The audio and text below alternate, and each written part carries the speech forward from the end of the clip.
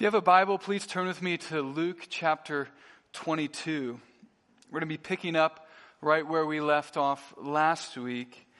As you're turning to Luke 22, let me just mention something that's already been said. I'll say again. Next weekend is Easter, and we would love for you to be thinking of who you might invite to church on Easter weekend. It's been my experience that people who are typically opposed or just kind of indifferent to church might be more open to attending on Easter morning. So think about that. Be praying who you might invite to church. Jason will be preaching from Luke 24, the story of Jesus' resurrection, fittingly, on Easter morning. We also have a Good Friday service that'll begin at 7 p.m. It'll last maybe just less than an hour.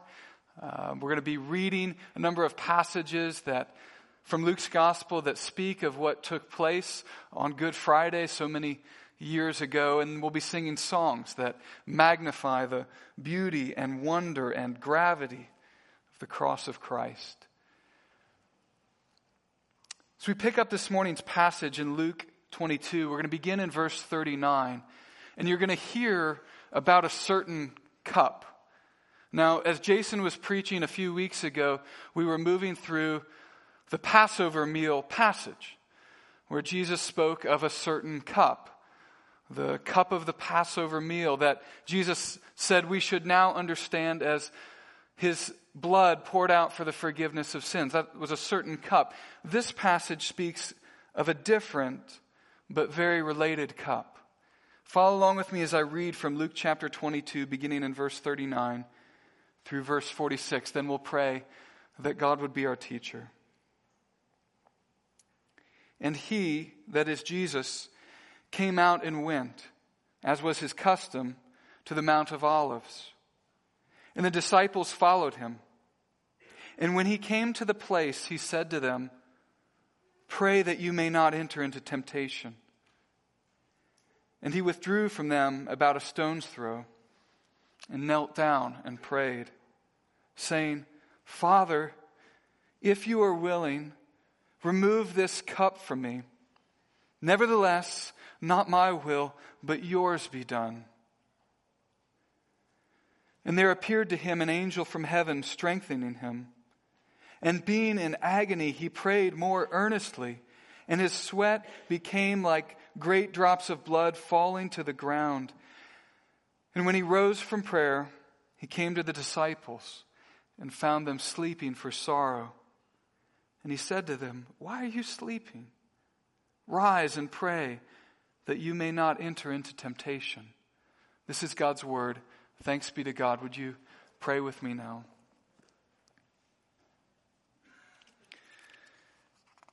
Heavenly Father, we do need you to give us faith and open our eyes.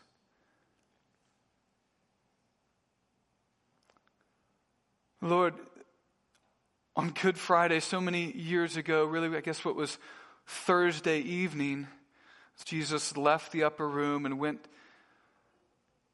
to the Garden of Gethsemane. Great things were being weighed. Lord, I pray that you would wake us up, both to the gravity and the beauty and wonder that is the cross of Jesus Christ. We pray this in Jesus' awesome name. Amen. 2 years ago, my wife and I, or almost 2 years ago, we were in the hospital, Harrisburg Hospital, as she was delivering our last child, Salem Robert Vrbicek. And all of our children were born via cesarean section, or C-section, right, as we normally call it. And not to be too graphic, but that's when surgically they open up a woman's abdomen and deliver the child. So it's a big surgery. And during one or two of my wife's previous C-sections, there had been a moment here or there where we kind of remembered, oh yeah, surgery is a big deal. It's a delicate thing, sometimes a dangerous thing. By and large, they went very well, but there was a moment or two there where we were reminded of that. But I can say with Salem, we had a number of those reminders. With Salem, my wife didn't deliver in the regular the regular delivery rooms. They moved her to the OR rooms so that they could have access to more equipment, they told us. Okay, are you going to need that? We wondered. And at one point, it seemed like there was a lot of people in the room, and my wife, laying down, looks up to me and says, "How many people are in here?" And I look around and count. I'm like, "There's 15 people in here." And there's a sign on the wall that said only 8 were allowed. Oh, okay. I wouldn't say we went into that. We approached Salem's delivery, his C-section delivery, lackadaisical. In the days leading up to his birth, my wife was anxious, as anybody would be for any surgery. But I can tell you there was a whole new level of sobriety when we realized that the medical professionals, the people who know the most, had doubled, perhaps even tripled their precautions. Thankfully, everything went very well. Actually, it was one of the more smooth deliveries. But I think something like this is happening in Luke chapter 22. I wouldn't go so far as to say that the disciples were lackadaisical, but it does seem that they are unaware of all that is going on around them. And I think that's because of their self-reliance. If you've been with us over the last few weeks, you know that previously, just a few moments prior to the scene that we're looking at here, the disciples had argued about who is the greatest. And then there was Peter, so confident in his assertion of his loyalty to Jesus. He says, "Lord, even if everybody falls away, I'm not going to do that. I'll follow you, with you into prison, or even if it means death," he says. And it's this, our self-reliance, that can make us spiritually drowsy when we should be the most alert. We'll get into this more, but we're going to see in this passage that the one who is most aware of what's going on is also the one who's most troubled. As the passage opens up, we should note the continuation of a theme that's been, I think, happening for several passages. In fact, it's actually a theme that is a great theme across all of the scriptures. But we see it especially on display in the last few chapters, in the last few passages of every gospel account. In Luke chapter 22, there is a singular focus on Jesus as the only hero of the story. He's the only hero of the story. Jason last week very helpfully pointed something out, but I want to bring it up again to draw even more attention to it.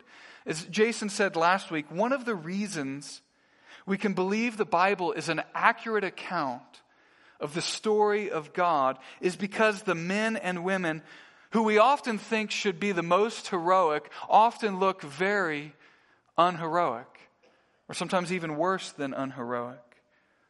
Say it another way. We're helped to believe the Bible is a divinely inspired book because if humans were ultimately behind what got included and what didn't get included, then we would not have made the closest followers look so bad. Say it another way. The disciples often look dumb and cowardly. And if we were going to create a religion, we would want to make us look less dumb and cowardly and dependent than we really are. That's helpful to note. But I'm re-highlighting this because I don't think it's just a passing observation that's helpful to point out. I think it is those things. But I would actually say this is intentionally emphasized. During the last passages of every gospel account, each author seems to focus in singularly on Jesus as the only hero of the story. I mean, that's true across all of Scripture, on all of the Gospels, but it seems to be prominent at the end of each gospel. The religious leaders are certainly not the heroes. In passage after passage, in fact, all of Tuesday, if we were plotting out Holy Week, the last week of Jesus' life, we have confrontation after confrontation where say it this way, the duplicity of the religious teachers is exposed. Passage after passage, we hear them speak of love of God out one side of their mouth and see them deny it with their actions. So the religious leaders are not the heroes of the story, but neither are the disciples. As that started to become more clear as Tuesday turned to Wednesday, turns to Thursday, turns to Friday. One disciple, we're told, will betray Jesus. Another disciple is going to deny him 3 times. All of them argue about who is the greatest. And then as Jesus, this is last week's passage, is giving his final instructions about how they should be ready for the difficult things that are coming upon them, it seems like none of them are able to grasp what Jesus is really saying to him, such that when Jesus, like his last lines are exasperatedly, it's enough. And he sort of just walks out and they follow him across the Kidron Valley up to the Mount of Olives, and then we begin our passage in verse 39 with Jesus a little exasperated at his disciples. If this were a play on a stage, the lights would be dimming and there would be a singular spotlight focused in on Jesus as the only hero of the story. But we also see that he's a troubled hero. Look again with me at verses 41, 42, 43, and 44. And he withdrew from them about a stone's throw and knelt down and prayed, saying, Father, if you are willing, remove this cup from me.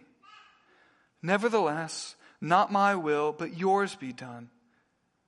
And there appeared to him an angel from heaven, strengthening him. And being in agony, he prayed more earnestly, and his sweat became like great drops of blood falling to the ground. Many times throughout the Gospels, we see Jesus making prayer a priority. Prayer was such an important part of his life that Luke can even speak of it in this passage as his custom. But way back in Luke chapter 5, during a hectic season of ministry, we're told that Jesus often withdrew to pray. But this time, here in Luke 22, here on the Mount of Olives, things just feel different. The passage says he is in agony, and he prays, quote, more earnestly, and that he is sweating so profusely that it's like he has an open wound pouring on the ground. And the plain reading of this passage is that the suffering is real. It's not a pantomime. There's no lip syncing. He's in real agony. This should strike us as odd. If we were alive at the time of Christ, we'd be well aware of stories where martyrs went boldly to their death. For example, in the Jewish books of 1st and 2nd Maccabees, which tell the Hanukkah story, which took place some 200 years before Jesus in this moment we're looking at here, that those stories tell the story of many brave men and women who courageously give up their lives. But here, Jesus, shall we say, he seems reluctant? This is odd. And many of us have heard the agony of this scene preached before, and many of us have probably read through the Gospels a few dozen times. But if we were reading Luke's Gospel for the first time, as perhaps some of you are, this passage here would strike us as odd. We're told back in Luke chapter 2 that when Jesus was a young man, he asked questions of the religious leaders. This is the story where Jesus' parents sort of just leave him and kind of forget where he was. And we find he's with the teachers. But Jesus is asking these questions as a young man to these religious leaders with, it seems, zero intimidation. And it's they who are impressed with his learning. And then you flip over a couple pages, and in Luke chapter 4, Jesus begins his public ministry, and we see Jesus doing battle with Satan in the wilderness. You're hungry, Jesus. Skip all this suffering. Just make these stones into bread. Let me give you a kingdom, Satan tempts him. No, no, and no, Jesus says. And later in that same chapter, Jesus preaches to a hostile crowd that at the end of the sermon they try and throw him off a cliff. This is a sermon. And then that very same chapter, Jesus casts out demons. Do you get the idea? He's fearless, he's bold, he's powerful. And his impending death, it didn't catch him off guard. It didn't catch him by surprise. In Luke chapter 9, we read that Jesus says in Luke 9:51, he sets his face to go towards Jerusalem, knowing full well what would take place in Jerusalem. He predicted his own death many times in veiled ways and a handful of times overtly. There's no surprise. But here on the Mount of Olives, in a peaceful garden, peaceful park called the Garden of Gethsemane, Jesus, the only hero of the story, is so troubled that an angel must come and strengthen him as sweat pours off of him like drops of blood. This is odd, isn't it? Why is Jesus in so much agony? Jesus is troubled because he knows what's in the cup. Do you?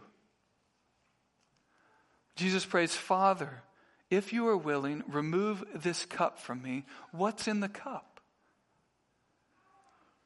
To answer that question, let me show you just 4 verses, 3 from the Old Testament, 1 from the New Testament, that speak of a cup. There's poetic language in each of these passages, but I think the main idea is clear enough.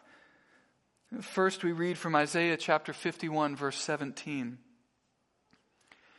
Wake yourself, stand up, O Jerusalem, you who have drunk from the hand of the Lord, the cup of his wrath, who have drunk to the dregs the bowl, the cup of staggering.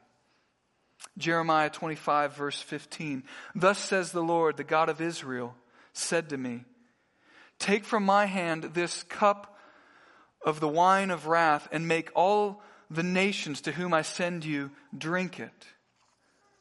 Now Psalm 75, verse 8. For in the hand of the Lord there is a cup with foaming wine well mixed, and he pours out from it, and all the wicked of the earth shall drain it down to the dregs. Revelation chapter 14, verse 10. He also will drink the wine of God's wrath, poured full strength into the cup of his anger. And he will be tormented with fire and sulfur in the presence of the holy angels and in the presence of the Lamb. These are only a few of the verses that say something similar about what's in the cup. There are others, Psalm 11, Psalm 60, Jeremiah 25, a longer passage than the one I read. Also Jeremiah chapter 49, Jeremiah 51, Lamentations chapter 4, Ezekiel chapter 23, Habakkuk chapter 2, Zechariah chapter 12. What's in the cup? The cup in all these passages is the symbolic container of the wrath of God against sin. Again, the cup is the symbolic container for the wrath of God against sin. Perhaps we could define the wrath of God this way. The wrath of God is God's intense hatred of sin. So, all the foaming ferocity of the hatred of the Almighty Creator of the universe directed at sin, stored up in a cup, the Messiah was about to drink down to the dregs. That's why Jesus was troubled. The idea of the wrath of God troubles us, as it should. But there are better and there are worse ways to deal with it. A few years ago, there was some controversy about a modern hymn, the modern hymn, In Christ Alone, by Keith Getty and Stuart Townsend. It's a good song. In fact, I consider it a great song. We sing it here from time to time. But this hymn, In Christ Alone, was in the news because a certain denomination voted to exclude it from a forthcoming hymnal they were publishing. And the controversy had to do with this line in the second verse. I'm not sure if it'll be on the screen. Okay, we did get it. It goes like this. Till on the cross, as Jesus died, the wrath of God was satisfied. But the committee tasked with creating the hymnal did not know that that was actually the line from the song. There was an unauthorized version of the song that was kind of floating around and being sung that had a different line. It says, "Till on the cross," I think I don't have it written there full, that was my fault, but "till on the cross as Jesus died, the love of God was magnified." So during the hymnal copyright process, the committee learned that the actual line was the first line, the one we sing when we sing "In Christ Alone." And there were some on the hymnals committee, in fact a majority, that did not like the actual line. So before simply striking the hymn from the hymnal, the committee reached out to the authors and asked if they would allow it to be modified in the version of the song that they wished to publish in their hymnal. And the authors said no. So the committee had a debate. And then when the committee voted, those who said cut it won. And so the hymn was kept from that hymnal, and the 10,000 churches in that denomination at that time who were using that hymnal. There's not 10,000 churches in their denomination anymore. Fewer, actually. And when you think about it, you can't really very well have the love of God without also having the wrath of God. Now, look at it like this. If you love something, you feel a certain way when what you love is abused and tarnished. If you love a football team, not to cheapen this incredibly, but if you love a football team, you feel a certain way when a call goes against them, especially if that call, influences the outcome of the game. We saw that a few cases in the semifinal games this year leading up to the Super Bowl. And if you love your family, you feel a certain way if and when they're abused. God loves his own glory, and he loves his creation. And when God's glory is belittled and his creation is abused, God feels a certain way about that. The name for the way that God feels is wrath. And the wrath of God is a troubling thing. But for the Christian, for the one who has turned from sin and trusted in Jesus Christ for salvation, the wrath of God has been diverted. Praise God for that. If Jesus drinks down the wrath of God on the cross for our sins, then there's nothing left for you and I. Not a drop has gone unabsorbed. On the cross, the wrath of God is satisfied. And yes, also, the love of God is magnified. At the beginning of the sermon, I made the point that the Gospel of Luke, and as the other Gospels, as it moves towards the cross, it's got a singular focus on the only hero of the story. But that's not to say that you and I are ignored. Look again at verses 40 and then 44 and 45. And when he came to the place, he said to them, "Pray that you may not enter into temptation."